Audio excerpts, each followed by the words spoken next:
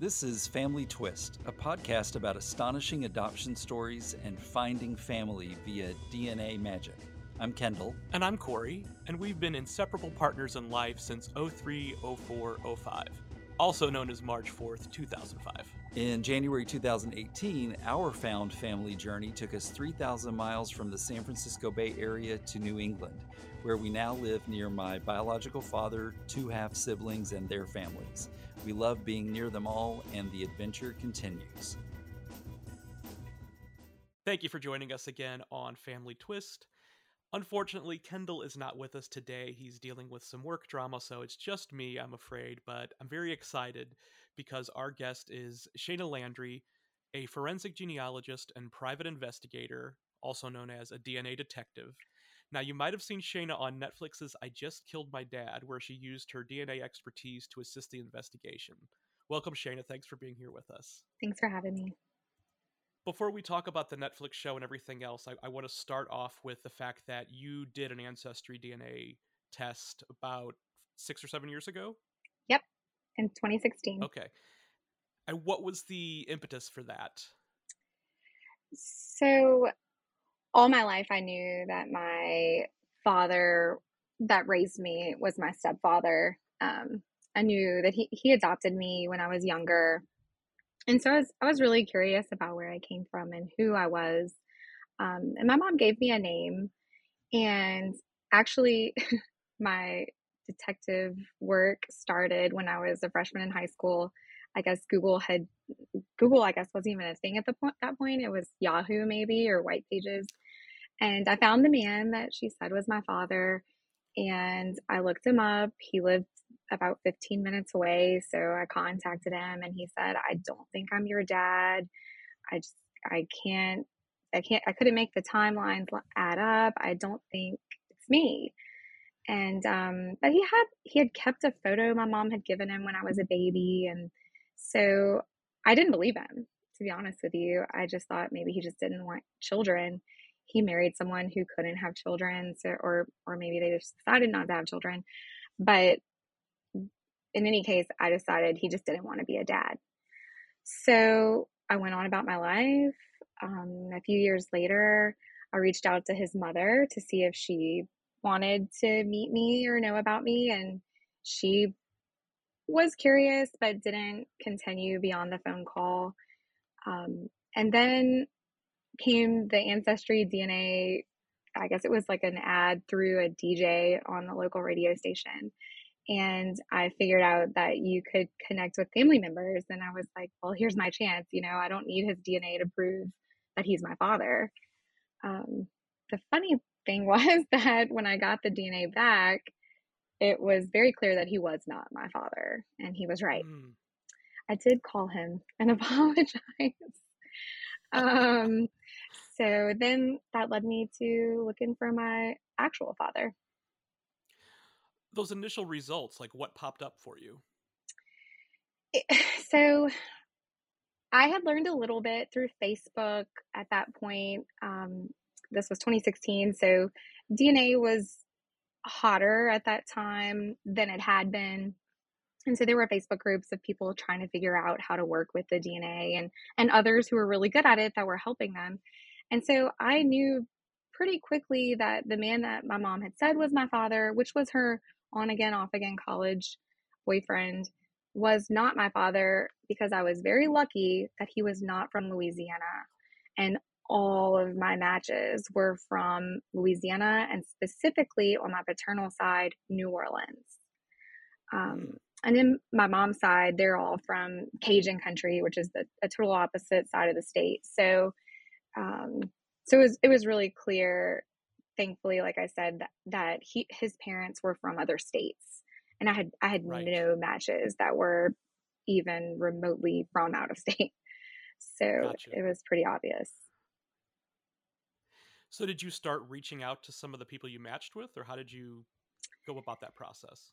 So my dad was very Italian, and I don't know how much you guys have dove into this, but a lot of other countries don't test yet, or maybe they do, but they're not using Ancestry. So at the time, I had no idea, but I had very few matches on his side. My mom's side, I had tons, but on his side, I had very few. The closest match I had, and I'm going to speak a little bit of genealogy here, was like 236 centimorgans, which Mm-hmm. um, might not mean anything to anyone, but what it means is she ended up being my grandmother's first cousin on my father's side. And then the next one down was 77 centimorgans, which was much farther removed. Um, and I did reach out to the first lady, but she was much older and wasn't using Ancestry. So I did some more detective work and ended up speaking to her 97-year-old mother. And she was like, "You need to call my other daughter." And so I did. And at first, she was like, "I didn't do my DNA. I don't want any part of this." But luckily, thankfully, she had a change of heart. And she and her husband called me back the next day and gave me information on my family, and how she could possibly be related to me. Mm, okay. Wow. So yeah, just to sort of clarify, I mean, if we're talking about if a parent or a sibling, thousands of Thousands, right? yes, as opposed to just single or double digits. Yeah. Hmm.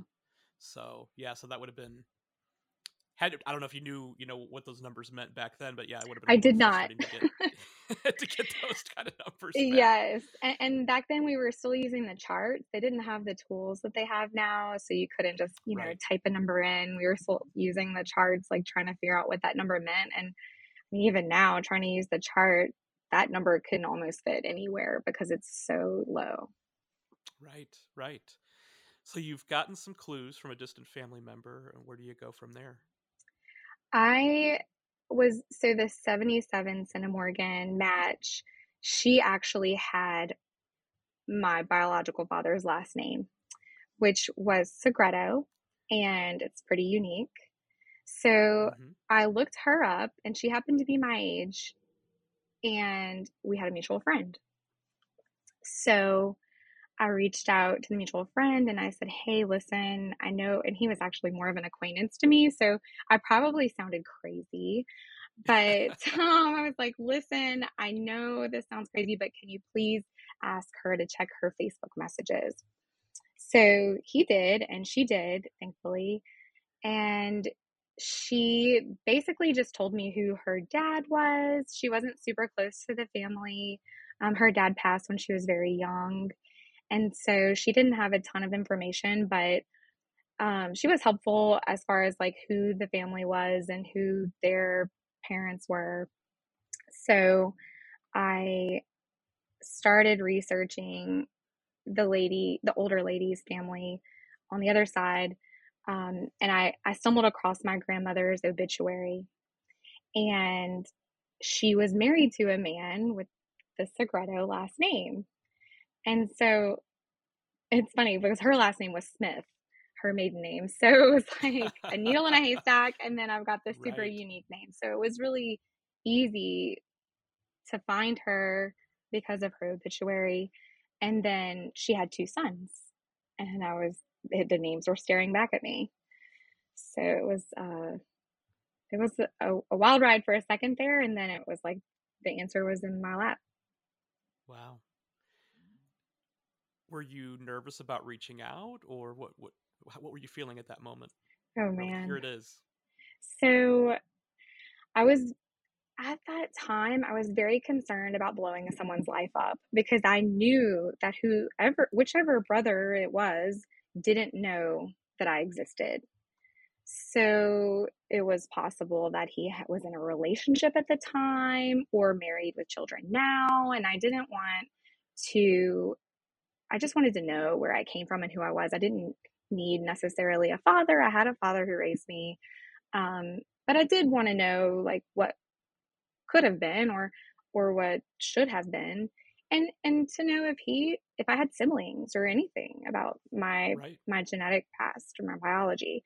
So I started looking at them, and my uncle, at the time I didn't know he was my uncle, but he was born the same year as my mom. So I jumped on that, I was like, it's got to be him. They're the same age. My father was a couple of years older. He would have been a senior the year my mom was a freshman when she got pregnant with me. So I thought it was my uncle at first, but then I started doing a little more research, and he had graduated from the University of New Orleans, and my mom was from Baton Rouge. So that didn't jive.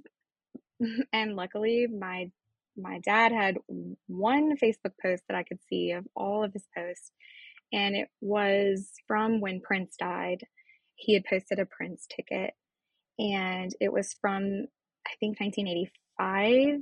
But someone commented that they remember the drive back to Southeastern, which is the college that they went to, and how it was so bad. It was icy on the roads or something of that nature. And I was like, bingo, it's him. He was there. I asked my Wow. mom, and she confirmed that there was a John. Oh boy. Yeah. Yeah, Prince was the key. Yeah. Can you imagine? Thank goodness for Prince. Well, he got Right. to see some amazing vintage Prince if he saw him in 1985. Right. That's amazing. Yeah. Yeah. So wow. Okay, so you know who your dad is, and he's on Facebook. Is that how you reached out, or? No, his Facebook said he was in California, so I was a little nervous that he wasn't even in the state. And again, I didn't want to blow up his life. Right.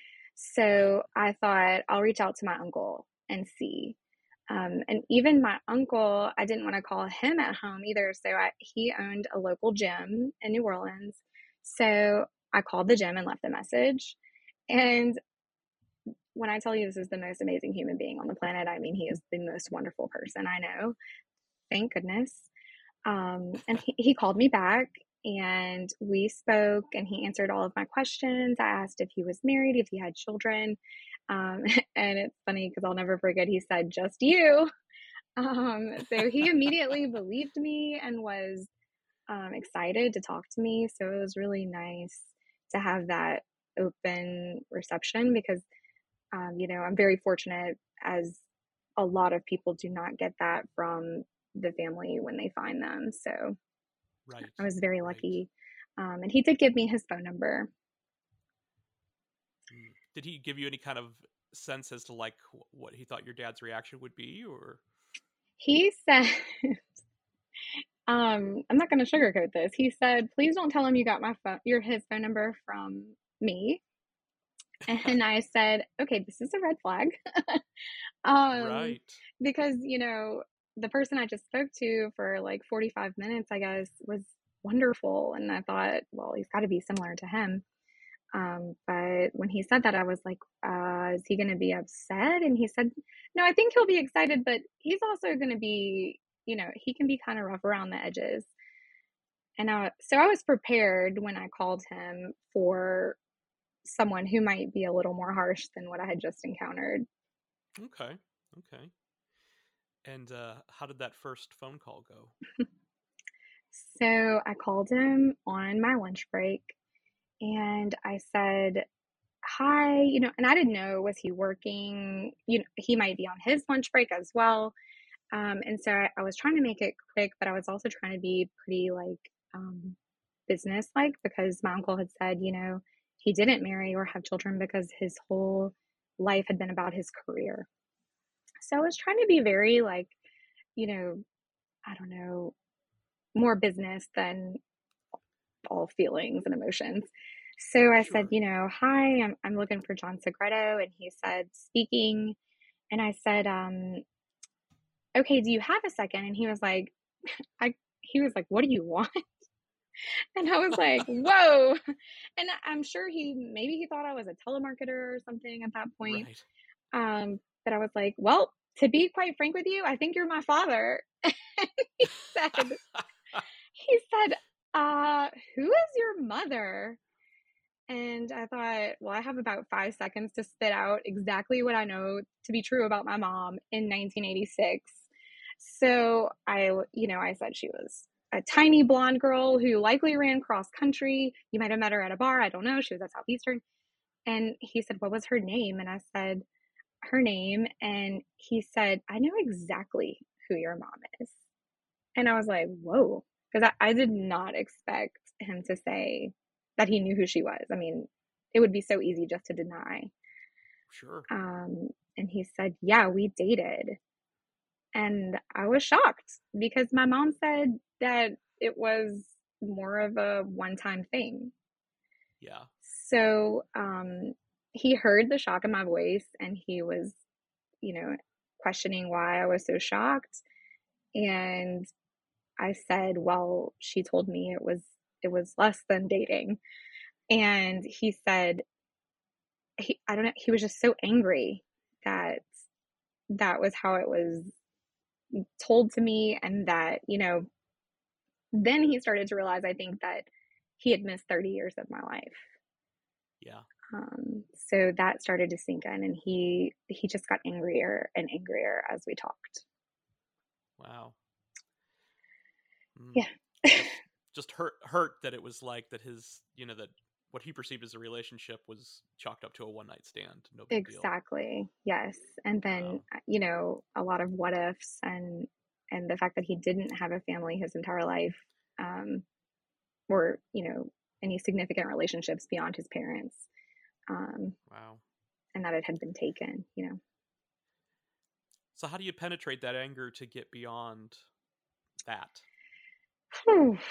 He, so he asked me for a couple of days to digest the information. And of course, I've been knowing that I have a father out there my entire life, but he didn't know he had a child out there. So, however, I was like, okay, like, how long is this going to take? Yes, I'll give you a couple of days. But it ended up being a little longer than that. And by the weekend, I guess, I was ready to talk. I wanted to know. So I sent him a photo of me, and I was like, look, this is me. I'm not even sure, like, I'm not even 100% sure, and honestly, to be fair, I wasn't 100% sure until I had that paternity test. Like, even though he had told me that he had had a relationship with my mom, he confirmed all of it, but I didn't believe it until that DNA test came back. But so he I reached out to him again that weekend, and I sent him a photo, and he said, look, when the time is right. And then he called me later that day, and he was like, look, I'm all or nothing. I really just need to get this, like, I just need to digest this, and then I promise you, like, I'm 100% like all in. And he said, I saw that photo and you're my twin. It looks like I spit you out. And I was like, okay, like, can I get one? I wanted to see him. And so we get off the phone, and I was hopeful and excited. And then he called me back about 15 minutes later, and he said, one last thing, how'd you get my number? Oh. And I had promised my uncle that I wouldn't say. And so I was like, well, I mean, like, technically I could have looked it up, but at the time I wasn't very savvy with buying phone numbers or using all of these search engines. And so I was like, I got it offline. And he was like, someone gave you my personal cell phone number online. And I was like, and he said, you got it from my brother, didn't you? And I just sat there, and he said, I knew it. And he hung up the phone. Well, unbeknownst to me, he blocked me at that moment in Anchor. Yes. So I didn't know, because at the time, like, it was right when iPhone started going to like green if it was blocked or whatever. And I had no idea. So I just kept texting him like every couple of weeks, and it was going into nowhere. I continued a relationship with my uncle. He said, just give him some time to cool down. And so I continued with my uncle, and we ended up having lunch in New Orleans. And he was, again, wonderful. He's just been so great. And so then a few months later, I figured out that I was blocked, and I was given a photo of him by a friend of mine whose dad went to school with him. It was very strange. And so he sent me a side by side of us. And I was like, oh my gosh, like, he wasn't kidding. I am his twin. So I decided to download a text app, and I texted him with the photo, and I was like, I got this off Google, because I had seen the photo a million times. I just didn't know that it was him. Wow. And I said, we do look alike. And he said, yes, we do. And I'd like to know you when the time is right. And this is in like August. I found him in June. So it was like a month or two later. And so I was like, okay, he wants to talk now. So we just kept talking on the text app until November. And then things changed. Yeah. You know, I found out, you know, what happened, and when I saw that, I mean, my heart just sank. Like, oh, this is not where you want the story to go. No. Yeah. So um, in November 19th, it was a Friday, he contacted me. And I had kept the conversation very, very business-like. We only talked about my career. At the time, I was being offered promotions and new jobs in other cities, and he was giving me advice about not doing things like that because that's how he ended up where he was and things like that. So I didn't talk about family. I didn't talk about anything that I thought might bring back those angry emotions. And so in November, he reached out to me and he called that text app, and I was like, you're going to have to unblock me if you want to talk to me. So he did. And he started telling me that his house was up for sale. It was under contract, and he was in a bind, and he was wondering if he could borrow some cash to like get him through. And I had just adopted my daughter. I was a single mom. I adopted her from foster care. And so I wasn't really in the position to give anyone money at the time. Like, I mean, daycare is a full mortgage payment. I mean, if we're being Yeah. Oh, honest, sure. Yes, absolutely. and on a single income, so I was very fortunate that particular day, I had a lot of like, very interesting divine intervention situations that went along with Mm, this. But that particular day, I had a ring for sale on consignment for 2 years, and it actually sold that day. And so I had money, crazy enough. And so wow. I didn't know what to do. I was like, what if he's scamming me? What if, he's just using me? So I called one of my friends, and he said, look, a couple $100 is a small price to pay to know if this guy is genuine or not, and you can kind of just walk away if that's all you lose. And I Sure. said, he's right. So I gave him the money, and immediately it's like the wall fell down. He was amazing. Like he called me all weekend. He reached out constantly, and I was like, wow, this is all it took. But I think it just established that trust, and it showed him that I was invested too. Um, Right. It was, yeah. It's something different for everybody, right? You know, so for him it yeah, was a few bucks. Like, oh, right, okay, she's right, legit. yeah. And so um, that following week was Thanksgiving week. So I kind of pushed a little bit, and I said, I don't have anything to do Thanksgiving night. Why don't my daughter and I come up and see you? Because we lived about an hour and 15 minutes or so away. So I said, why don't we come over and say hi and bring you some Thanksgiving dinner? And he said, I'm just not ready, maybe Christmas. And I said, okay. I resigned myself to it. So we were um, chatting up till Thanksgiving Day. I sent him pictures of my baby and her little Thanksgiving outfit, and he talked about how cute she was, and everything was great. And then all of a sudden, those dreaded green bubbles came back from the iPhone, and I said, oh no, he blocked me again. Why? Like, this doesn't make sense. Right. Yeah, everything was going well. Yeah. And so um, I kind of left the ball in his court, and I thought, okay, well, I mean, I guess this is it. Maybe my friend was right. And so that was Thursday. And then on Tuesday, the following Tuesday, well, actually, a week and a half later, so the next Tuesday, one of my good friends and I were on the phone, and she said, "Let me call him."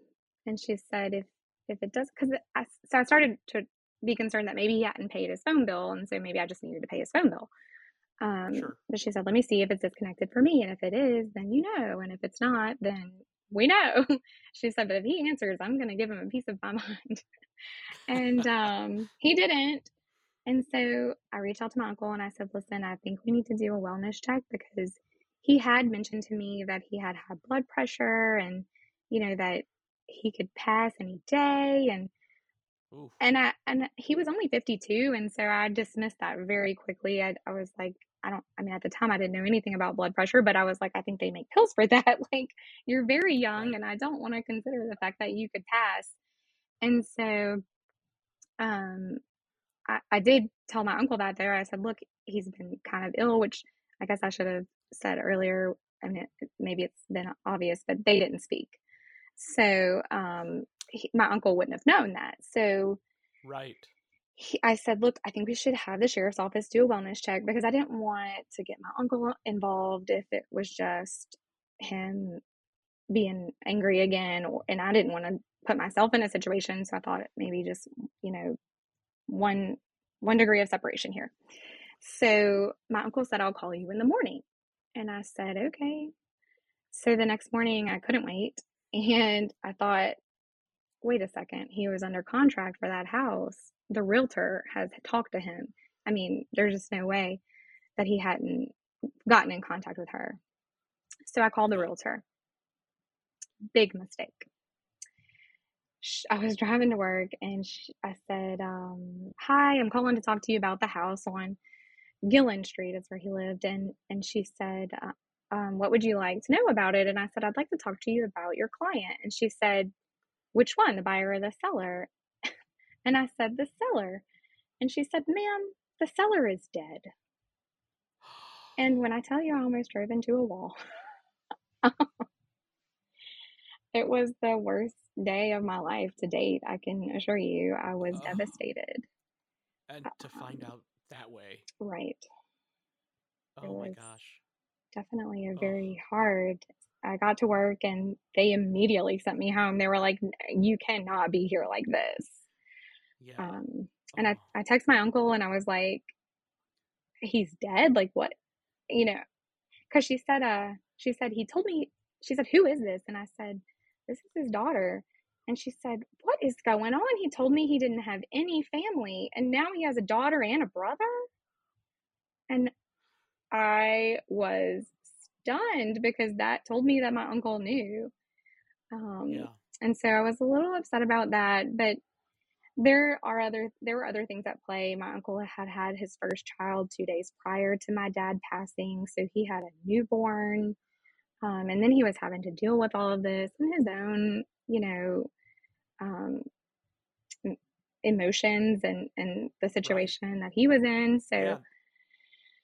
and then You were having to tell estranged, and so me, yeah, right. And then having to consider telling me after everything we had been through together, right. I can't imagine the place that he was in. And so I have no, I have no anger or I have no issue with any way that he handled it.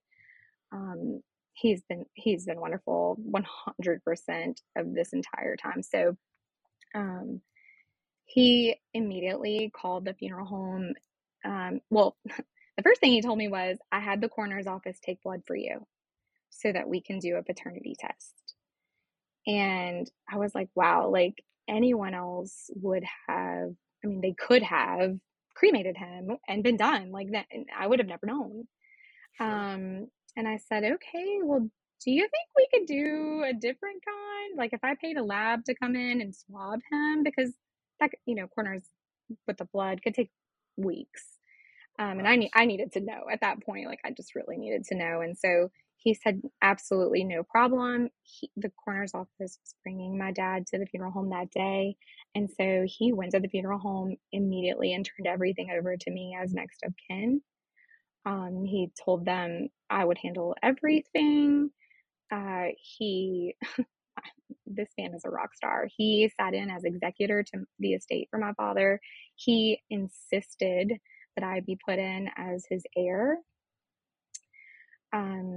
Just an amazing human. And I, at the time, was having immense feelings of guilt and I didn't want any of that, but he insisted. He was like, my brother would have wanted you to, he wanted to make sure that he knew that I was taken care of. And it was just um, an unbelievable time for me.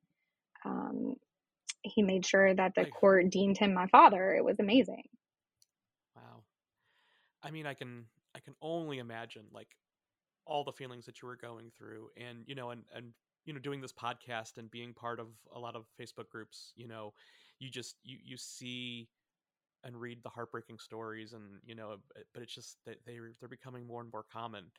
And I think a lot of people, I think most people in your position, their gut would be like, oh, I wish I had never done a DNA test. I don't want anything to do with DNA ever again. And that is not the case with you. This is really No, the beginning of the it story. was the beginning, right? Exactly. Yeah, after that, I mean, I had a newborn at the time, so I was spending a lot of time at home.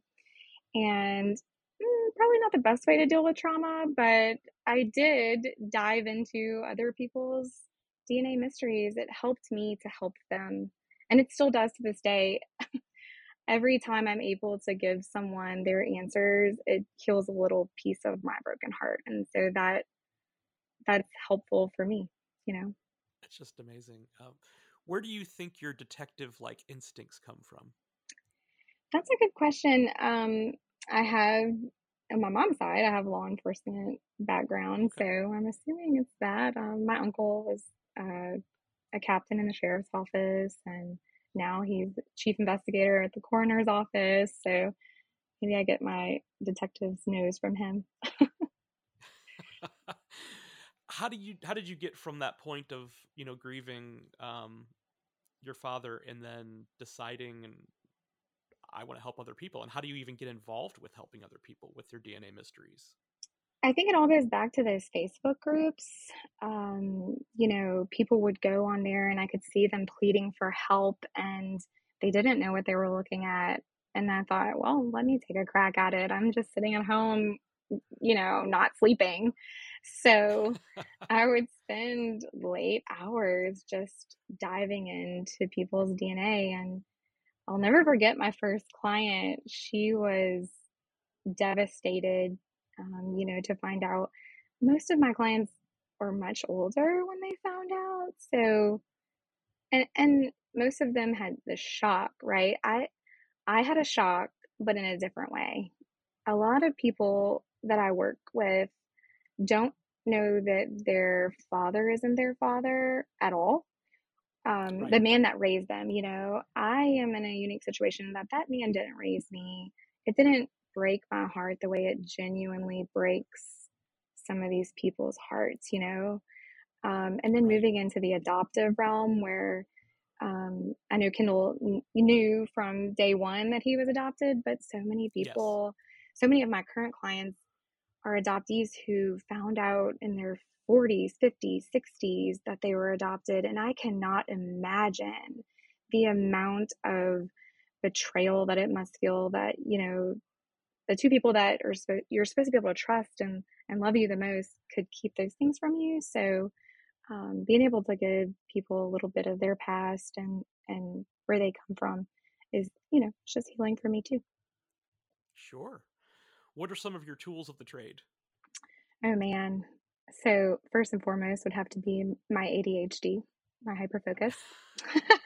I'll have to All right. Great. give that a little shout out. But after that, you know, um, I 1000% prefer Ancestry DNA. Hmm. So if my client has not tested there, I always recommend that they do. And then also, so using Ancestry and the tools that it provides, such as the trees and be able to connect the trees to the DNA and let it do its magic that way. And then also they added the colored bubbles, which is awesome because I used to have to do that myself. And then also I use something called DNA GEDCOM, which it is the Leeds method, but it's the Collins Leeds method. Some people may be familiar with the Leeds method, but a lot of people do that by hand. So it's a triangulation of grandparents and great grandparents. So it basically groups people together based on their great grandparents and how they're related. However, DNA GEDCOM, it's amazing. It's a $5 donation a month, I believe, and it will actually extract the DNA and all of the trees and all the people that are in common with each other and make a little chart for you. And then it'll tell you who they share in common as far as the ancestors in their tree. So that is like my secret weapon. A lot of people don't know about it and don't use it, but it's awesome. Awesome. And then DNA Painter. I spent a lot of time using all of the tools on DNA Painter, mostly the Wato trees though. And that is the what are the odds? So you put the tree in, you put the people that you match and their centimorgans, and it basically tries to triangulate and give you a hypothesis of where you could potentially fit in. Okay. Now, at the beginning, you were on the groups and you were seeing people that were looking for help and you were reaching out to them. Is that still how you get your clients, or are there people that are referring folks to you, or how does it work these days? Yeah, so the Netflix was a huge bump for me as far as clients Yeah. go. Um, Prior to the Netflix, I was probably working like 3 or 4 cases at a time, and I was doing most of them pro bono or for a donation. Now because of the Netflix, I do have to charge because I just can't. I'm working full time. I also have a nonprofit for foster children. I am maxed out on the amount of availability that I have. And so I did Sure. start charging after Netflix because I did have a ton of interest. It was very interesting to me that people heard one sentence in that Netflix, and it was that I had found my father via DNA, and they reached out to me because that it had never crossed my it's I've watched tons of documentaries, and I never thought like I should reach out to the person. But so Right. many people were like, "Listen, I turned it off after I heard what you said, and like I immediately went and searched for you." And I was like, "Wow, like I c- I couldn't imagine feeling so isolated and stuck and not know where to go that I hear this on a documentary and I immediately stop my life and go." So I'm glad that they did, but yes, things have gone insane since then. And I did this weekend get my first referral from a client from Netflix. So I solved hers, and I guess she reached out and told someone about me, and that person is now a new client. Awesome. Have you thought about like, do you want to turn this into your full time thing? I would love to. I started out this last 6 months with an extremely low price for what I'm Yeah. doing. Compared to most others that do this for a living, I'm charging about 10%. I do Mm-hmm. look to increase my prices so that I can go full time, but it was important to me to keep accessibility for people who can't afford those outstanding prices. Don't get me wrong, they are worth every penny, because, what the information that we're giving to people is life changing. Um, Yes. and it does take a lot of hard work and dedication to get to that point. But like I said, it was important to me to give as many people as possible access to my expertise right now while I can do that. But I do look to be increasing my prices in the very near future so that I can spend more quality time on my clients. Sure. And I'm sure you're finding things out that, of course, everybody wants a happy ending, but I'm sure you're finding information that's not a happy ending for people, and you've got to be able to share that with them. And I'm sure you're doing it with a lot more decorum than the real estate agent had with Yeah. you. Yeah, so that is definitely something I did not take into account was the emotional roller coaster that it would be for me. I explained to my clients in our first uh, call when we speak about their case that, this is an emotional roller coaster and you're going to have ups and downs, and it doesn't matter what the ending is. If it's happy or sad, it's still going to be a roller coaster. And I didn't take my own advice. I didn't realize how attached I would become to my clients, and because I become a part of their family. I'm digging into their past. I'm learning about their family, and so their story becomes a little piece of my story. And, it does definitely take a toll when it's a sad ending.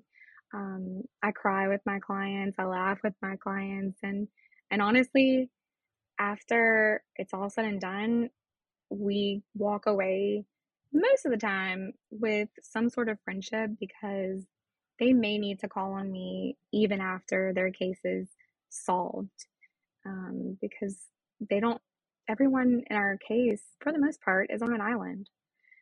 Yeah, Their friends and their family don't know. They don't understand what they're going through.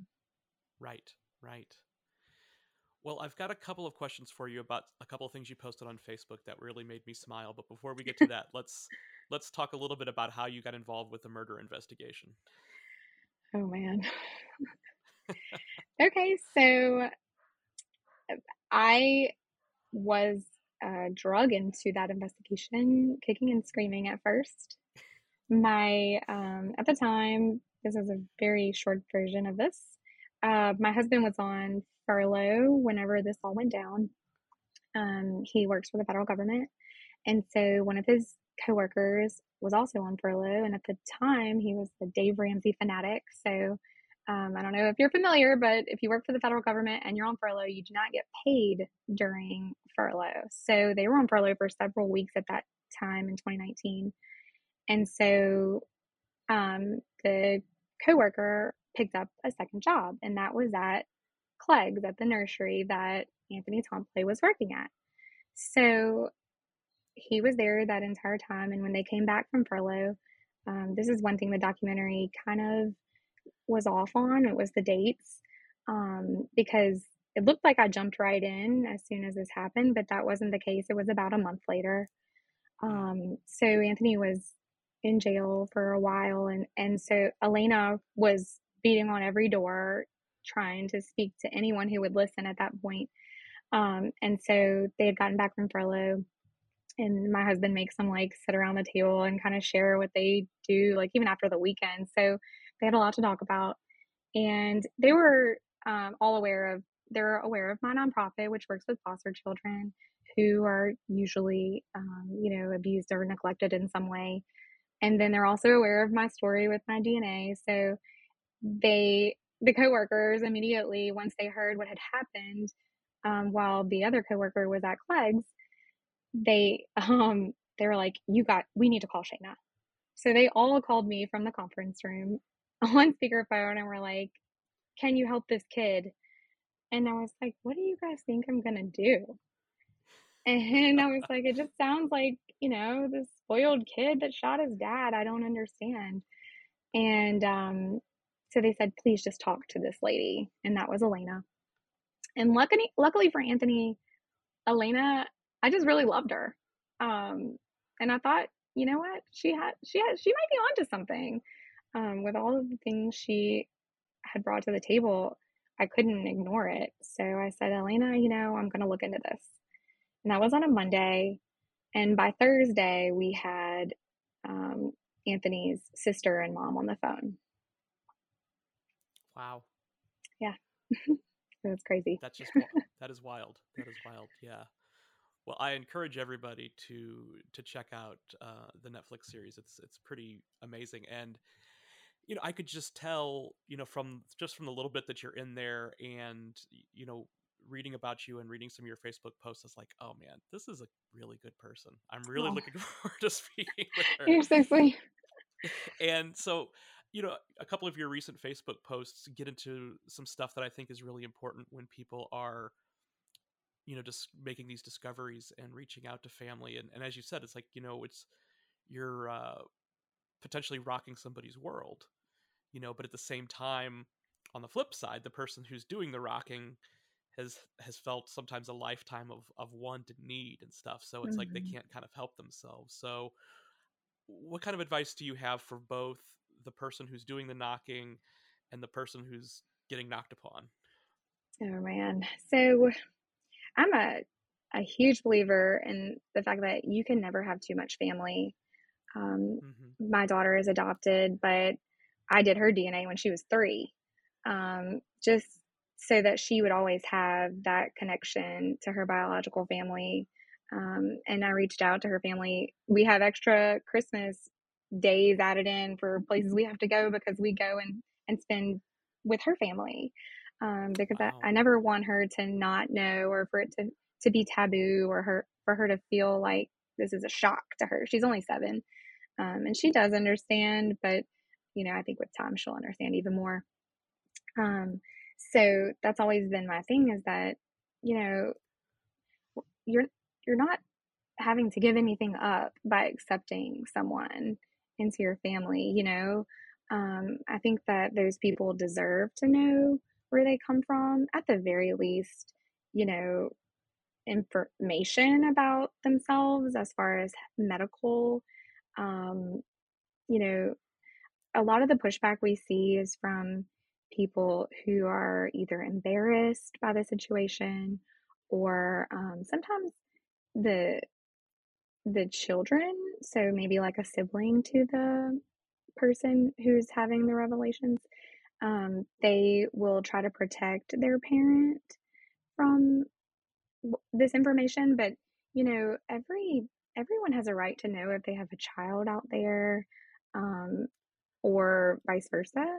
They have a right to know their parent, and I think that those people should be able to make those decisions. But also, if you are the parent, please just have an open mind, and at least give them basic information and answer their questions. It doesn't have to go beyond one conversation. They might not give up like me, but but just being open and honest with them after the one conversation and giving them some closure, I think most people would be okay with that. Almost all of my clients would be. But to the person looking, I always tell my clients, if it is a negative reaction, that, whatever happened for you to come about, it wasn't an accident. No matter what anyone says, you were meant to be here, and those people don't define you, and their actions don't define you. At the end of the day, you and your actions define you. So we can find as much information as possible, and I try to give them. I do more than just hand over, like, here's a name. I will do in-depth research on these people so that they know what they're getting into. But also, if that's all they get, then they have more than just a name. Yeah. Wow. I didn't know until we started talking just now that you fostered and then adopted your daughter. That's kudos to you for doing that. And Twice. there's a few episodes. Twice. Yep. Oh, excellent. That's amazing.